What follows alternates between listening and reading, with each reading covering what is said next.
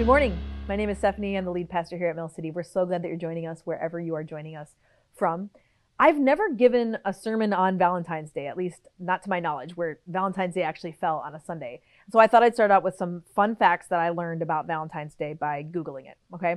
The first fact is that there actually were 3 different St. Valentines recognized by the Catholic Church, and no one's really sure which one of these guys this holiday is actually stemming from. They're all different. They all have very different stories. The only thing they have in common is that they were all either martyred or beheaded. Okay, so that's an interesting thing for them to have in common, but they're not sure which St. Valentine we are commemorating. The second fun fact I learned was it's believed to be celebrated in February because that's when St. Valentine died. Whichever guy was the correct guy, it's commemorating his death, which does not sound romantic to me at all, but that's apparently what happened. And then third, it's only been celebrated for the last couple hundred years in the way in which it's commemorated with a commercial way, right? With cards and love notes and gifts and chocolate and all that kind of stuff. That's not how it originated, but that's how it's become. And originally, even when it was commercialized like this, the idea was that you would share love with anybody, like in your life, the people that you love, not just your romantic partners and things like that. And so I think like the kids who are giving everyone in the class a Paw Patrol Valentine this weekend or next week, that's more like the traditional way of doing it. So I just think, the kids, they know what they're doing here, and we maybe should take some notes from them. So I don't know about you, but if we're going to celebrate the day a saint got beheaded, then why not go old school and tell everyone you love how much you love them, okay? You can use a Paw Patrol Valentine, whatever it needs to be, but it doesn't have to just be a significant other, right? So that's my challenge for all of us this Valentine's Day. Think of somebody who you haven't expressed in a while, how much you love them, and text them or call them and tell them how much you love them. It doesn't have to only be romantic partners. Can we do that? It's also probably worth saying that this day can be so weird for people, right? Because there's all these expectations and you don't know if you're meeting them for this person in your life or these people in your life. And then it's definitely super awkward for people who are not in a relationship or who are in a really tough season in their relationship, obviously. And so I just think it's worth saying, just public service announcement. You are loved and valued because what makes you significant is not a significant other. I mean, for all of us, whether you're in a relationship or not, what makes you significant is not your significant other. I don't think any of the 3 St. Valentines would want people to get their worth from anything except for the worth that comes from being a loved child of God. Today we're going to talk about just that, the worth we have as loved children of God. Because a lot of us struggle at times to truly and deeply know our worth, don't we? If we're being honest, to believe how deeply we are loved by God. It's tough for us to do that because humans don't love each other well. We don't tend to love everybody well as much as we want to, right? It's a struggle for us. And I think sometimes how we experience love between other humans, it can keep us from truly knowing the depth of the love that God has for us in our lives. And here's why this is important. And here's what I hope we can take with us today. We can't live into our role in God's story if we don't experience how deep God's love is for us. We can't live into our role in God's story if we can't experience how deep God's love is for us. This year, we're going through the story of God by looking at each genre found in the Bible. And the first one we're looking at is historical narrative. And we're calling it the backstory because we want to understand our role in God's story now as we are joining in what God's doing in the world. And so we need to understand the backstory of God. I talked a few weeks ago about how when I met my husband, JD, it was in the middle of our 30s. And so there was a lot of life we had both lived before we had come to the point of us meeting each other and deciding to get married. And so I needed to understand his backstory so I could learn to know more about him and to love him better. And some of you who know some weird stories about JD would say, how did that cause you to fall more in love with this weird guy? But it did because I knew more about him. And some of the stories, as goofy as they were so endearing. Well, when it comes to our understanding of God, it can be difficult to wrap our minds around this backstory because it's not written to us and it was written so long ago, but it's an important venture for us. Because if we love somebody and we're in a love relationship with God, we want to understand the backstory. Because also understanding the backstory helps us understand our role in the story now. It's so critical for us to be able to do that. We're more empowered to live into our role as people who are a part of the redemption story of God in the midst of our everyday lives. So we see this genre of historical narrative throughout the various books of the Bible, okay? So we see Genesis, Exodus, almost all historical narrative, parts of Numbers, Deuteronomy, Judges. It's also the main genre of Ruth, 1st and 2nd Samuel, 1st and 2nd Kings, 1st and 2nd Chronicles, parts of Ezra, Nehemiah, Esther, some snippets of Job and the prophets, and also the Gospels, Matthew, Mark, Luke, John, and the book of Acts, all narrative. And since there's so much of this genre present in the 66 books of the Bible, we're not going to go each story by story, while we'll talk about some of them, but rather we're going to continue to look at this overarching story of God. We call it the big God story with our kids, or in theological terms, it's called the meta-narrative, the narrative of all the narratives. And we're looking for themes that we see from beginning to end. We're looking for the themes that we see that string all the way through this meta-narrative from beginning to end. And today, since today is one of the St. Valentine's days, one of those guys, whoever it was, we're going to start with perhaps one of the most important themes in all of the Bible, one of the most important themes of the big story of God, and that is the love of God. Okay? Hopefully it's noticeable at Mill City and at many other faith communities that God's love is a central theme. It's a shame if that's not clear, right? It's what many of our worship songs are about. It's in our mission, right? That we are people who seek to pass on the love of God, loving our community in the name of Jesus. That's what it's all about. And I think we all know that when we talk about love in English, it's a bit messy, right? Because we use the word love for so many different things. I'm sure you've thought about this before. Like all those things that we said that we can't live without, right? I love my dogs. I can't live without my dogs. I can't live without coffee. I love it. I love coffee. Obviously, we love people in our lives and so many other things, but when we try to grasp what it means that God loves us, we're limited in how to express it, because I would use the same words for my feelings about coffee as I would for God's love for me or my attempt to love God, right? So it's a difficult thing for us in English. And in ancient Hebrew, as well as in ancient Greek, which the Old Testament and New Testament were primarily written in, they express this depth of meaning when it comes to love in ways that I think we kind of miss out on in English. In the Bible, God's love is first expressed in the Hebrew word hesed. Hesed. It's an action word, a verb. So sometimes it's translated as mercy or loving kindness in English, but those words also kind of fail to really get to the depth of meaning of chesed. So here's my best stab at how to define this unique and deep kind of love that's specifically from God, okay? That when we see that in the Old Testament, specifically in Hebrew, what it means, okay? So this is my Steph translation, Steph definition, all right? Hesed, God's generous actions of unswerving and steadfast loyalty, faithfulness, mercy, and kindness to even the most undeserving. God's generous actions of unswerving and steadfast loyalty, faithfulness, mercy, and kindness to even the most undeserving. And that last part is really important. To even the most undeserving. There's a beautiful video from the Bible Project that helps us grasp the depth of meaning and shows us how this theme carries from the beginning of God's story right through to the story of Jesus. Check this out. If you tried to describe what God is like, it could be difficult or daunting.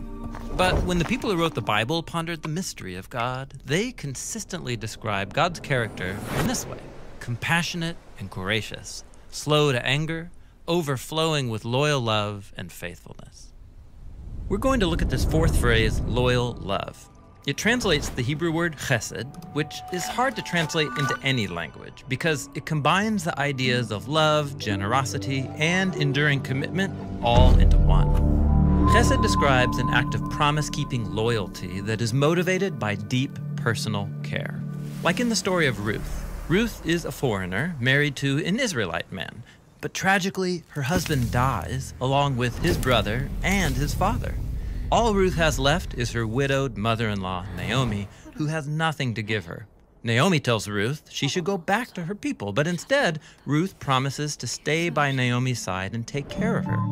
And as other people watch Ruth keep this promise over time, they call it an act of chesed.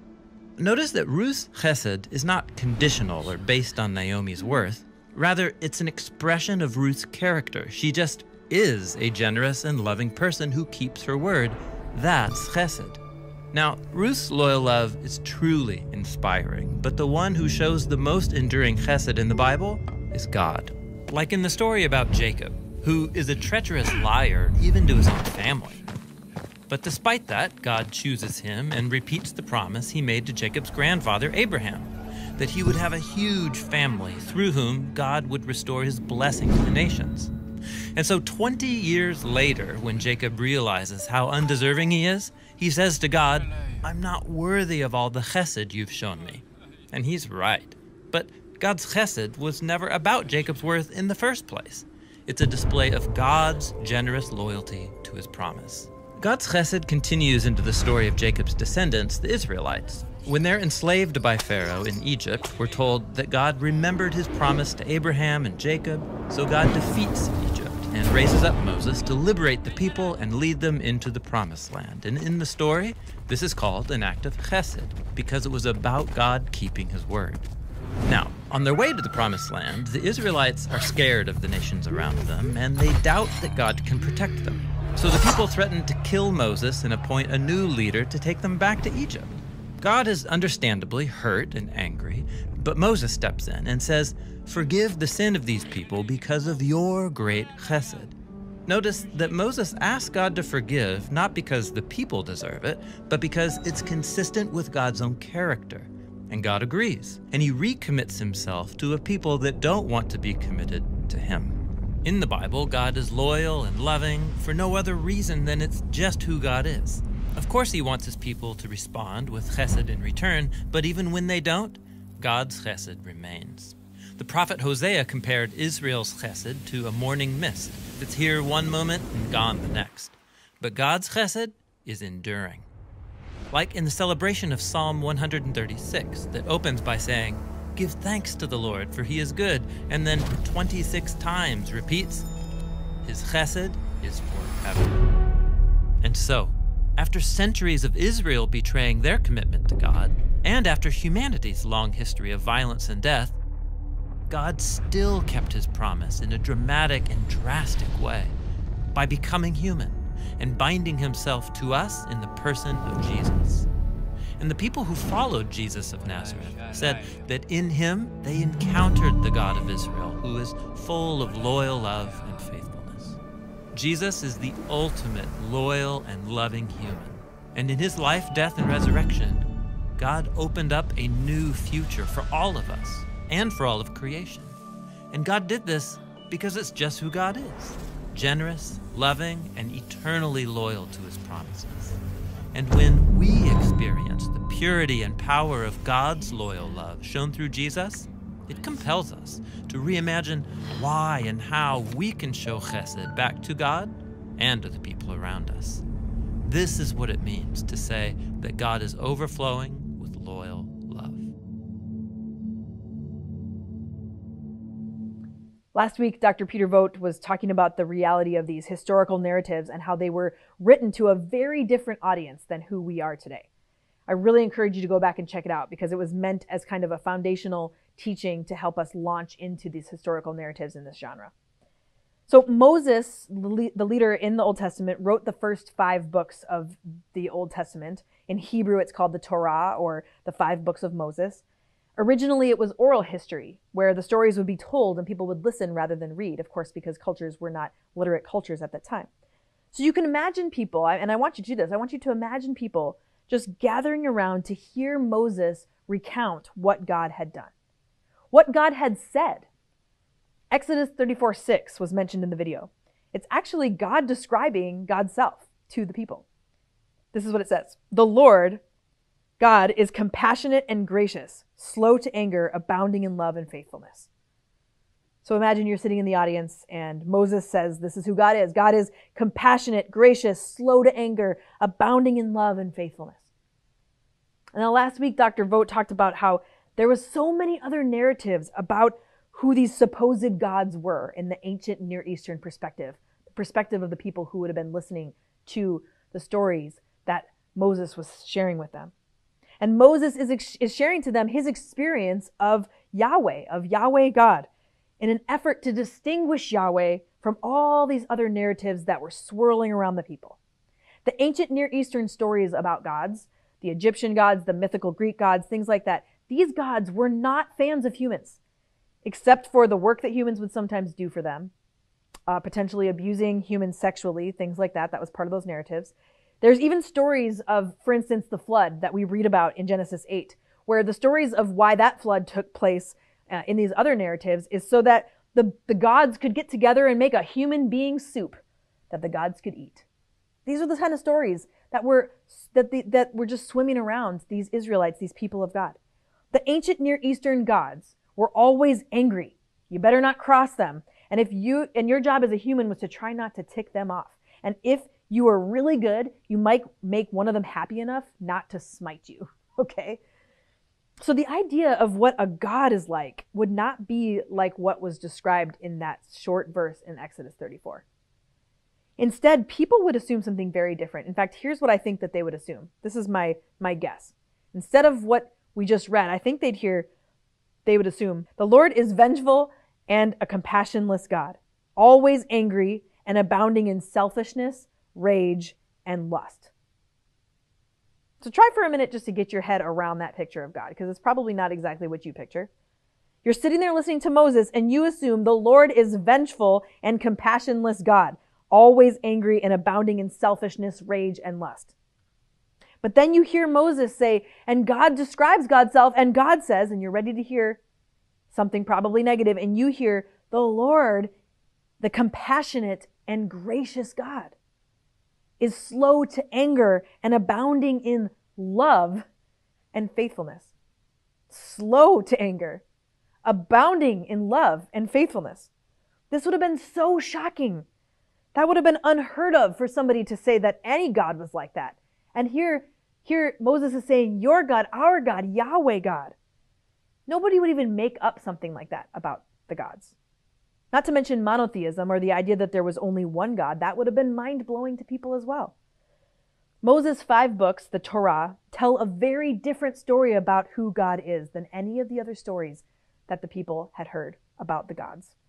And also there's only this one God, right? Not a bunch of gods playing around with humans' lives as though they are disposable Lego toys or whatever, like that they can just do whatever they want with and dispose of when they want to. When you read the Torah, you'll see that God is a God who does care when people hurt each other. God does care when people betray God. And even God gets angry. God is not passive. But again and again, God chooses love. Again and again, God chooses mercy, kindness, generosity, faithfulness, loyalty to these people, even when they don't deserve it. So the people who were listening then to Moses speaking, kind of like us today, I don't think we want a God who doesn't care about injustice, right? We want a God who's active and who cares when things are broken and hurting. We want a God who cares about these things. And sure, there is a lot to wrestle with when it comes to the descriptions of God in the Old Testament, because remember, it was just such a different context and there's so much work for us to do. And it's work that we can do, but it's challenging for sure. Because it's such a different lens, it's such a different culture to ours. But the critical thing that we need to take away from this understanding of these 5 books of Moses and how Moses is describing Yahweh God is that all the stories of the gods, the stories about the gods were that the gods would get angry, that they would get frustrated with humans, that they thought the humans were in the way, and none of the stories were about a God whose anger ever moved towards love towards humans, or care, or concern towards humans at all. And certainly a God who time and time again chooses loyal love when the humans consistently choose the opposite, offering betrayal towards God, sometimes scorn towards God, and animosity towards God. But God continues to turn towards them, to forgive them, and to love them. Yahweh is the one true God and the only God who's ever even been suggested to have Hesed love for humanity. At this time, that was the only God. Never before had anybody heard anything like that. There wasn't even a myth that compared when these people were hearing this for the first time. Chesed love, God's generous actions of unswerving and steadfast loyalty, faithfulness, mercy, and kindness, even to the most undeserving. And I think, if we're honest, we all know that we are among the undeserving. And although that we're in a very different cultural context now than the people who were hearing Moses speak about these stories for the first time, we often have a skewed view of God the way the Israelites were wrestling with this skewed view of who the gods are and who this God might be. The world around them had expressed to them that the gods were angry, that the gods hated them, that the gods had to be appeased. And perhaps we should reflect on that, because hasn't the world around us sometimes tried to tell us something about God that isn't true? Hasn't the world around us tried to tell us what gods we should be worshiping, and those gods might come in many different forms? So in some ways, I think we can resonate with that confusion. Who is God? Who does God say God is? And so for some of us, the biggest takeaway from this conversation is to meditate on this truth, that God is a compassionate and gracious God. That God is a compassionate and gracious God, slow to anger, abounding in love and faithfulness. Because that is not the story we've all been telling ourselves, is it? About who God is and what God thinks about us. Perhaps we need to meditate on Psalm 136 that was mentioned in the video that we watched. God's love endures forever. 26 times. Pull that psalm open, and maybe you just need to stay in there for a while to let that truth go from your head to your heart. But the thing about God's love is that it's active. It does something. It does things that can matter in such huge ways to us in our lives if we let it. Because, like I said at the beginning, we can't live into our role in God's story if we don't experience how deep God's love is for us. So here's 3 things that I think are important to note when it comes to what God's love does. And then some questions that we can take with us today. Okay, that's what I want us to do. What are 3 things? 3 things that God's love does. First, God's love has transformative power. Second, God's love expresses worth. Third, God's love is generative. So first, God's love has transformative power. All of us would say, I think, that there are things we want to change about ourselves, but also about the world around us. The most powerful force of change is the love of God. The enemy tends to use all other sorts of forces, right? Shame, guilt, fear, obligation, whatever it takes to try to motivate people in different ways. But God's love brings change inside and out. God's love has been the force behind the redemptive trajectory that I talked about last month, that God is inviting us to join this redemptive trajectory of God's story, to join in what God is already doing in the world around us. God's love is the force behind that, the transformative power.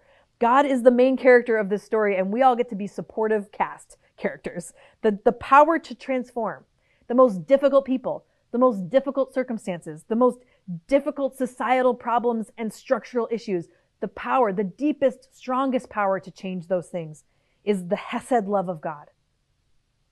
God's love has this power to forgive even the gravest of sins and to heal even the deepest of brokenness. So whatever it is in your life, God's love has the power to forgive if we want that forgiveness. Whatever it is. God's love knows no boundary on God's forgiveness.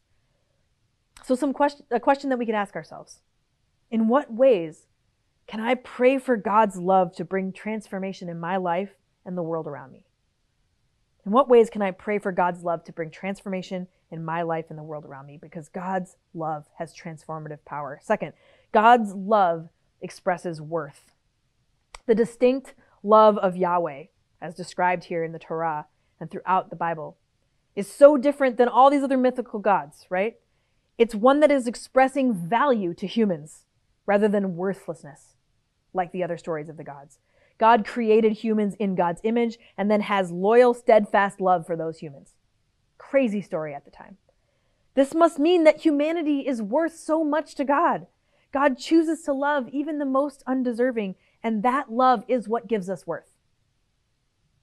Not how good we can be. Of course, that's always something we come back to. Maybe I just need to be better. I just need to do better. I mean, we want to love our neighbors and follow God's heart of goodness and mercy and justice and patience. But we could never achieve our way to the worthiness we are offered by God's love. We could never achieve our way to the worthiness offered by God's love. God loves humans so much that God became a human. God becoming a human is the most radical way to express love and worth to us as humanity. So here's a question to take with you. Am I finding my worthiness in God's love for me, or am I trying to find it from my own achievements or my lack thereof when it comes to what I have achieved? Am I finding my worthiness in God's love for me, or am I trying to find it from my own achievements or lack thereof? Okay, third, God's love is generative. Like Tim said in the video, when we experience the power of God's loyal love shown through Jesus, it compels us to reimagine why and how we can show hesed love back to God and to the people around us. The hesed love of God generates more hesed love in and through those who receive that love from God. It's generative, right? It doesn't run out. It's not like there's only so much to go around. It's generative, and that can be true for us in our lives as well. God's loyal love continues to love those even who betray God. Jesus gives clarity to just how generative this love truly is when he says we're to love our enemies. And he doesn't just say that. He goes on to show that when he goes to the cross, he's losing his life, and he's asking God to show mercy to the very people who are taking his life.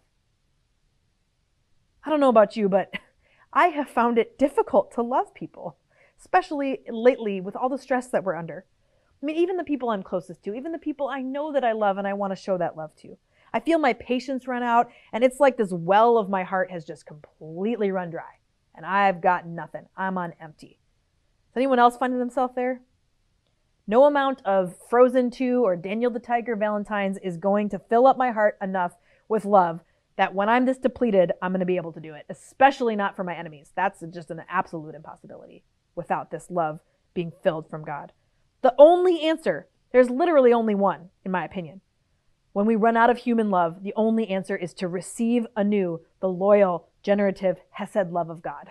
That's the only way. I have tried other things, okay? I have tried working harder, giving more effort, coming up with reasons why I shouldn't be so bad at loving the people in my life, beating myself up for not being so loving. It just doesn't work. I really believe there's only one option, and that's intentionally receiving the love God has for us so that it can overflow from our lives onto the people around us. So here's some questions to end that with then. What rhythms do you have in your life to connect with Jesus and receive the love that God has for you? That's where it has to start. And then we can move to the next question, which is, how are you intentionally letting God's hesed love flow through you onto the lives of the people right around you? How are you putting yourself in intentional spots where you can show that love to people because you've already received it from God? This is so important because we can't live into our role in God's story if we don't experience how deep God's love is for us. God's love is what gives us the power, the worthiness, and the amount of generative love needed to join God's redemption story. And I think that worship is a time that can help us focus on receiving that love. Musical worship can be one of those times, spending some time in God's presence. And so as we go into this time of worship, this is a time where we can receive that love that God has for us, that powerful generative love. Let this time of worship and communion be that space for you.